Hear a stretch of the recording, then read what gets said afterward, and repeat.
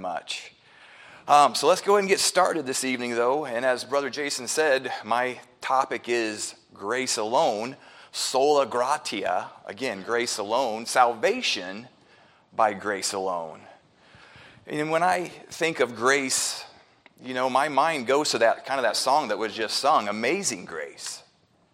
Amazing grace, how sweet the sound that saved a wretch like me. And it sounds so simple, and it is simple, but we make it complicated. You would think at Sovereign Grace Baptist, we would have grace all figured out, but we sure don't.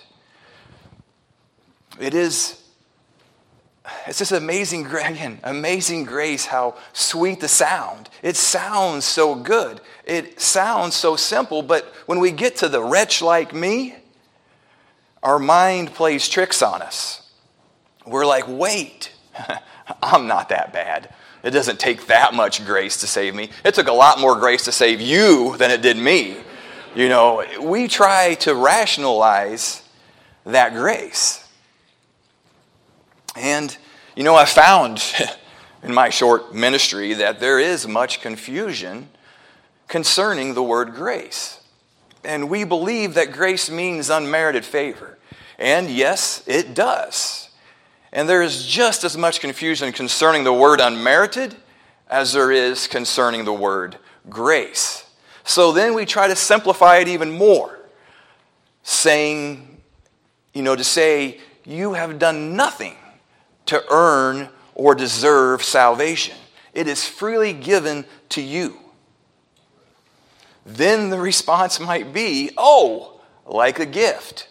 Yes, but what if our mind then sees the picture of grace as a pretty wrapped box with a bow on it that we think we deserve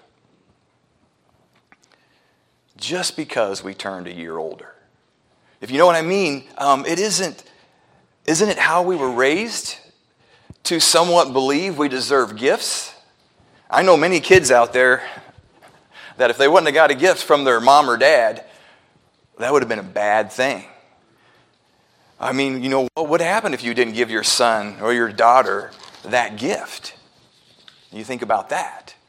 Children believe they deserve that gift, even though they did nothing to earn it, except to live life, get a year older, and maybe try to be a pretty good person.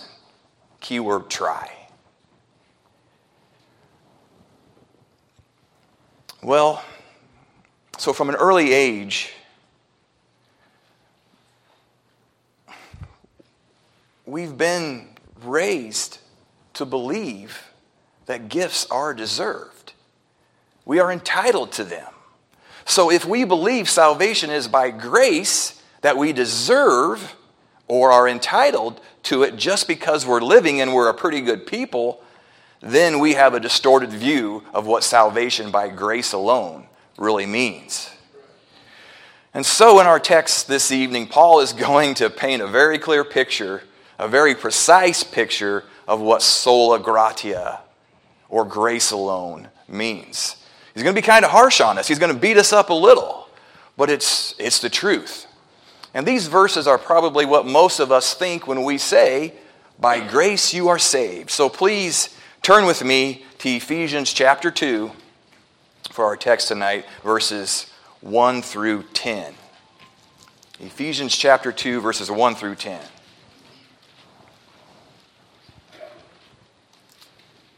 And Paul says, and you hath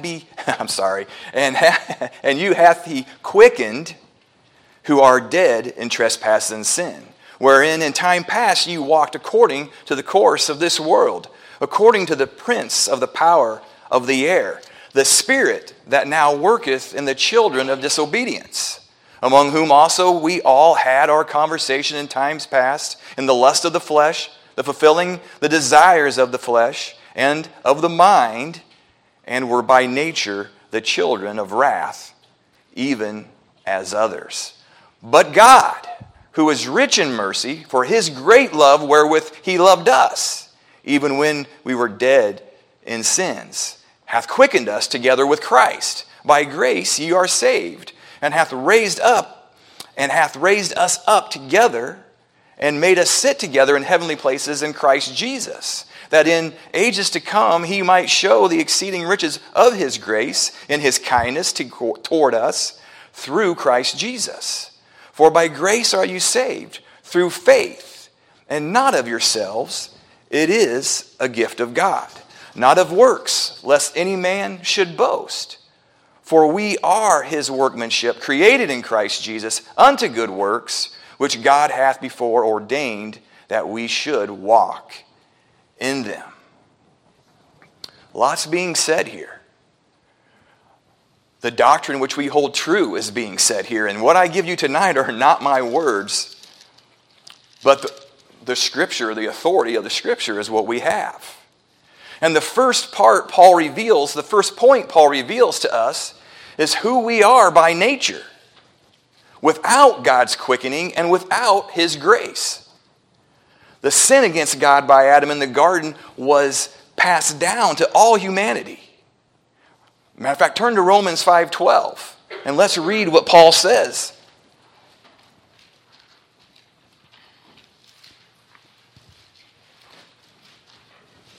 Romans 5:12 says, wherefore, as by one man sin entered into the world, and death by sin, and so death passed upon all men, for that all have sinned. That's what we have, sin. That's been passed down from Adam to us. Death entered the world because of sin. First, spiritual death, separation from God, then physical death, separation from body and spirit, and ultimately eternal death, separation into the lake of fire. Now, this is why Paul says in verse 1, you were dead in trespasses and sins. And you know, many of you, I'm sure, have. Brother Jason has. You know, I used to do some hunting and fishing. And you'll see on those fence posts, or even when we're driving down the road, we may see that sign, no trespassing. And that sign simply means you're not welcome here. Go away. Move on. So this is Paul's way of saying you are spiritually dead and separated from God because of your sin, and you do not have permission to be in his presence because of that sin. And not only do we not have permission, you are dead, so we have no ability to do anything about that. You know, of course, Paul is talking about spiritual death, but that word death simply means a corpse. And what can a corpse do upon its own? Nothing. It just lays there. You may have heard before, the only thing a dead body can do on its own is stink. That's the only ability it has. And without God's grace, we spiritually stink. So in the eyes of God, we are by nature spiritually dead, without any ability, power, or hope of getting ourselves out of this unspiritual situation. Now turn to 1 Corinthians 2:14. Paul tells us of this condition again. Our natural man, our sinful nature, our inheritance from Adam. 1 Corinthians 2:14, Paul says that the natural man receiveth not the things of the Spirit of God, for they are foolishness unto him. Neither can he know them, because they are spiritually discerned. So if you're spiritually dead, there is no ability for spiritual discernment. We don't understand what this book is about. We don't understand God because we're dead. So we can only do what comes natural. Verse 2 of Ephesians here. We walk according to the course of this world, which is the realm of the prince of the power of the air. That's Satan himself, the spirit that now walketh in the children of disobedience. That is us. We are the children of disobedience. Satan, who's Satan? Well, he's the father of those children. Turn to John chapter 8, verse 44.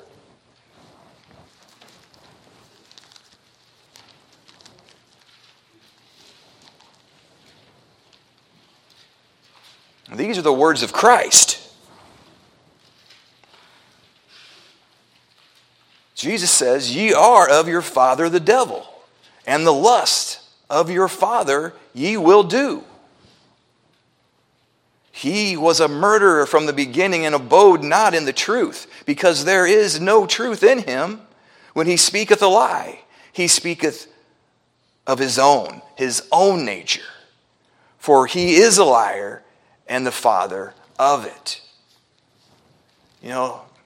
Again, like I said, we're going to beat us up a little bit tonight. Paul's pretty harsh with these words, but it's truth.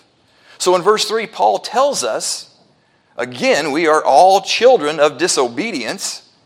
We all sin in thought, word, and deed. And Paul gives us examples of what those sins are. Let's read verse 3 here once again. And he says, "Among whom also we all had our conversation in time past in the lust of the flesh, fulfilling the desires of the flesh and of the mind, and were by nature the children of wrath, even as others."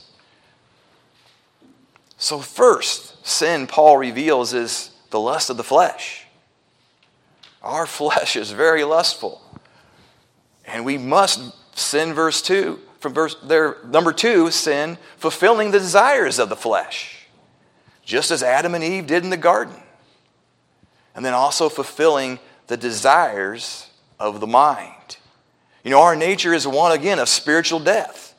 Disobedience to God, bondage to sin, lustful desires, which deserves the wrath of God and a divine judgment.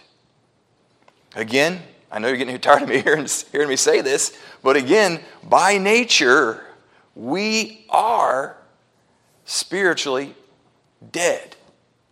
We all have sinned and fallen short of the glory of God. None is righteous, no, not one. None doeth good, no, not one. The only thing we deserve from God is condemnation. We don't deserve grace. I cannot stress this enough. We are the children of disobedience. So verses 1 through 3 revealed our nature. And it's not at all a pretty picture. But, and we love verse 4, verses 4 through 10 reveal God's nature, His goodness, His power, His glory. Verse 4 is such a beautiful verse. It is where our hope lies. So let's read verse 4. "But God, who is rich in mercy, for His great love, wherewith He loved us, even when we were dead in sins." But God, Paul says, but God. It's as if Paul is even amazed at God's goodness. We are so bad, verses 1 through 3, but God is so good, verses 4 through 10. Number 1, He is rich in mercy. Without God's mercy, there is no hope for humanity. None whatsoever. We are dead 3 times, spiritually, physically, eternally.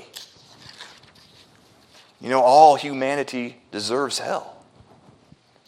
But God doesn't send people to hell. It's not His doing. It's just what we deserve because of our nature. But because of His rich mercy and great love, He saves people from hell, even though we are His enemies. God's love is not just love. It's great love. And we see this all over His Word, all over the Scripture. It's so great. We think of verses like Romans 5:8. Paul says that God demonstrated His love towards us, and that while we were yet sinners, Christ died for us. He didn't have to do that. Favorite verse, John 3:16, "For God so loved the world that He gave His only begotten Son, that whosoever believeth in Him should not perish, but have everlasting life." And then another one from John, 1 John chapter 4, verse 10. "Herein is love, not that we loved God." No, we hated God. We didn't want nothing to do with Him. because we couldn't spiritually discern it. But he loved us and sent his Son to be the propitiation for our sins. You know that word again, propitiation. It's not a popular word. It's not something we use very often, but it simply means God's wrath for us was bore by his Son, Jesus. The wrath we deserve, Jesus took. We received mercy. Christ received our wrath from God. Jesus took our place. That substitutionary death. More grace that we don't deserve. But because of this great love, even though we were, again, his enemies and dead in sins, God, he didn't leave us in this state. Notice, again, verses 5 and 6, the three spiritual blessings he accomplished by his grace, by his power, by his might, for us, because there was no way we could do it. Verse 5, even when we were dead in sins, he hath quickened us together with Christ. By grace ye are saved, and hath raised us up together and made us sit together in heavenly places in Christ Jesus. The first thing God did by his power is he quickened us. He made us alive, gave us spiritual life. Remember, again, we were dead. But now by grace are ye saved. Grace alone gave you a spiritual life, a new life. The gift of life, nothing else. Grace. And the second power of God, second blessing, he raised us up. We were spiritually dead. Now we have a spiritual resurrection. A new beginning. Again, a new life. We're a new man, a new woman. And then the third thing God does for us, Paul says, he made us sit together in heavenly places in Christ Jesus. We share with Christ the victory over sin and death. We have a relationship with him now. The separation of sin and death has been repaired. It has been reconciled. We no longer are trespassers. We are welcome and put into his presence, amen, by his power and his glory. And then verse 7 wants us to share that power and glory with everyone, that in the ages to come, he might show the exceeding riches of his grace and his kindness towards us through Christ Jesus. Through our salvation by grace, God has demonstrated his mercy, his love, and kindness to a people who deserve nothing but wrath and condemnation. What an amazing grace. And may you share this amazing grace and how merciful and gracious and loving our Lord is. And then Paul reminds us again in verse 8 that all this happens, all this is done by God's grace. So let's read the verse that we all know, verse 8 here, as Paul reiterates for a second time to emphasize it is by grace you are saved, but this time he adds in faith. For by grace are ye saved, through faith, and that not of yourselves.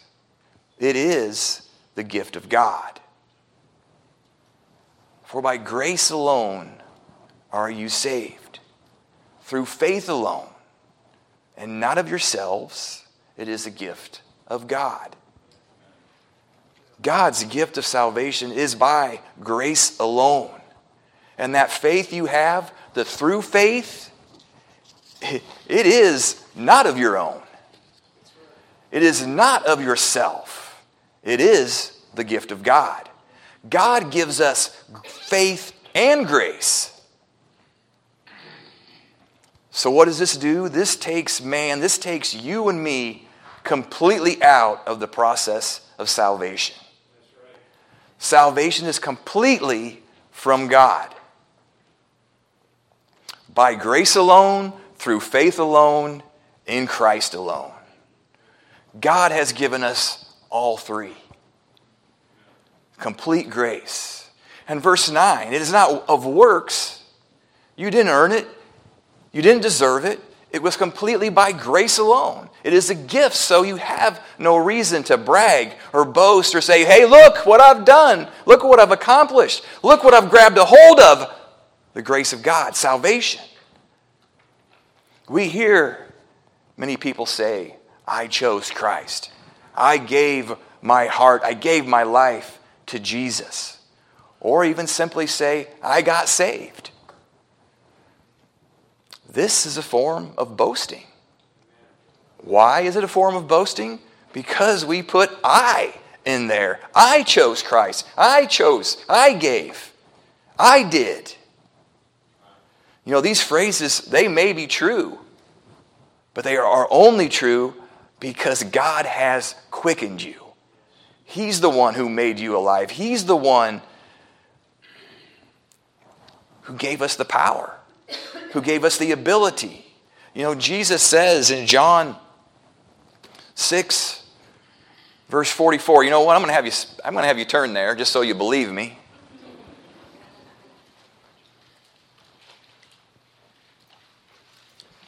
Jesus says in John chapter 6, verse 44, no man, I repeat, no man can come to me except the Father which hath sent me draw him. The Father lovingly draws. We don't even know what we're doing. It's just God's drawing. But the Father lovingly draws. It is not your faith. It is not your ability. It's not even your choosing. But the Father's quickening, His lovingly drawing and gifting. That's what saves you and gives you spiritual ability. You know, maybe it's simply better to say the Lord saved me by grace alone. It was His gift to me. You know, I had nothing to do with it. He drew me to Him. And by His power, we can respond. My sheep know my name.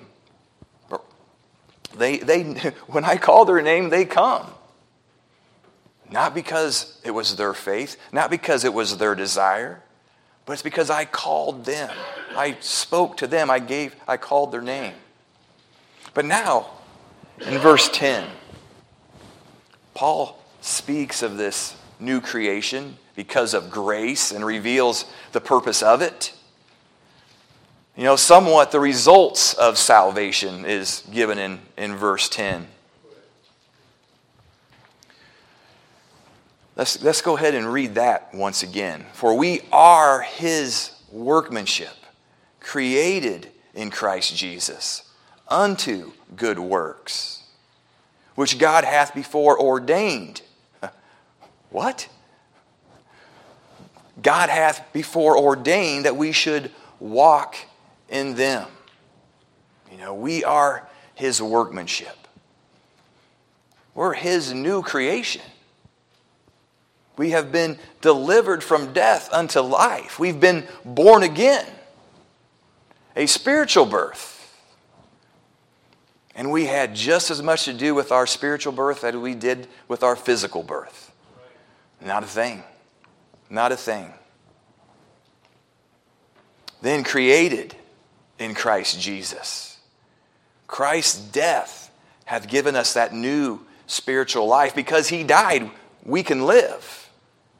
And now we can do good works because we are now alive. No, not good works unto salvation, but good works because of salvation. For it is God which worketh in you both to will and to do of His good pleasure. You know, after salvation, the work begins. Grace is the means of salvation, while works are the evidence of that grace given. You know, Paul ends verse 10 by saying we should walk in those good works. And not only has God's grace given us a new life, it has given us a new walk, a spiritual walk, a life full of good works and bearing fruit, a life for purpose. Instead of the fleshly walk of verse 2 of Ephesians, that fleshly walk of according to the course of this world and in the power of Satan, God has prepared for the saved in Christ to do works for His glory, but for our good. Think of Paul himself. Paul is a great example of God's grace. As Brother Tom was saying, we hold Paul up here, but he's down here just like me and you. He's no different. And Paul reveals his position before God, his unworthiness, his unrighteousness, until grace got a hold of him. So turn to 1 Corinthians chapter 15.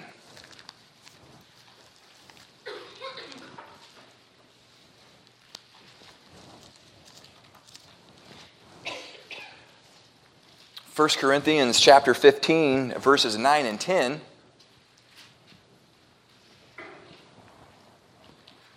Paul says, "For I am the least of the apostles, that I'm not worthy to be called an apostle, because I persecuted the church of God.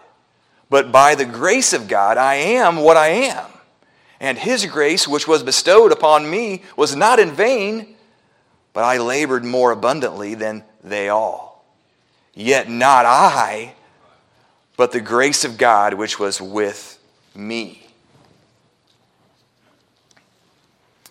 Paul did not choose Christ. He admits it. It was the last thing on his mind. All he wanted to do was stamp out Christ, stop the growth, stop the believers in Jesus, all who believed. He didn't care if he killed them. So Paul didn't choose Christ. He didn't choose to be an apostle. God bestowed His grace on him. Paul says, by the grace of God, I am what I am. By the grace of God, you are what you are. God hath prepared for Paul a good work. And Paul says, I labored. I put in the effort. But truly, it wasn't I, but the grace of God which was with me. Paul knows his position. Brother, he knows he's not up here. He knows he's not even here, but here. He's ground level because he persecuted the church.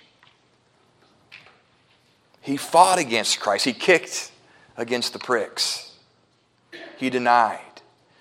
But Jesus told His disciples in John chapter 15, verse 16, "Ye have not chosen me, but I have chosen you and ordained or appointed you that ye should go and bring forth fruit, and that fruit should remain." Jesus is telling His disciples the same thing Paul is telling us here in Ephesians chapter 2, verse 10. Jesus says, I have chosen you to bear fruit, and that fruit should remain. Paul says, you have been created unto good works, and you should walk in them. We are to walk, to live, to remain with the purpose of bearing fruit unto good works because of God's grace in us. Yes, this takes effort.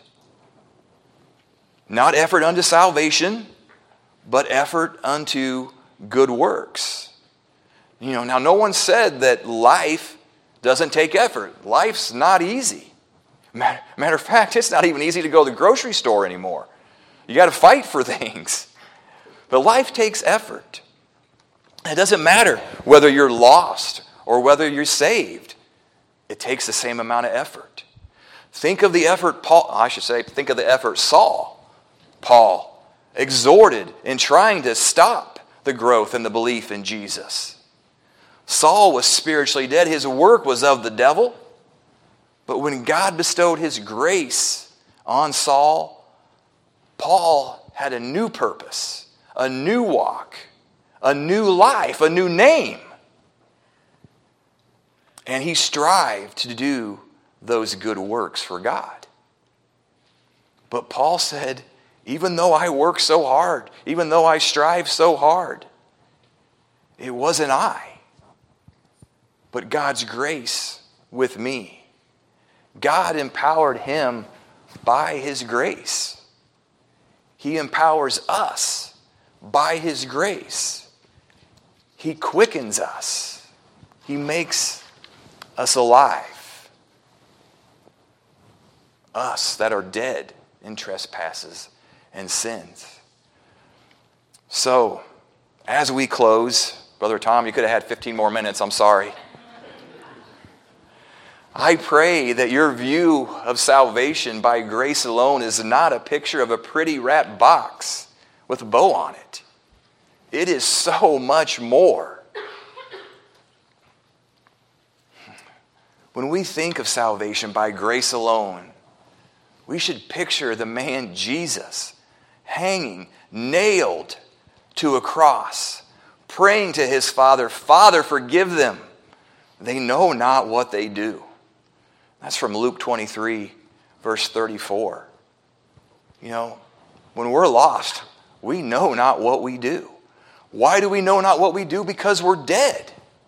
We have no spiritual life in us until the Lord quickens us. That's grace alone. And you know, Christ, when he prayed to his Father, Father, forgive them, they know not what they do, he's saying, Father, have mercy on them. I will willingly give my life and take your wrath that we might live. So God honored that prayer. God gave his Son and salvation through him by grace alone to all those who believe.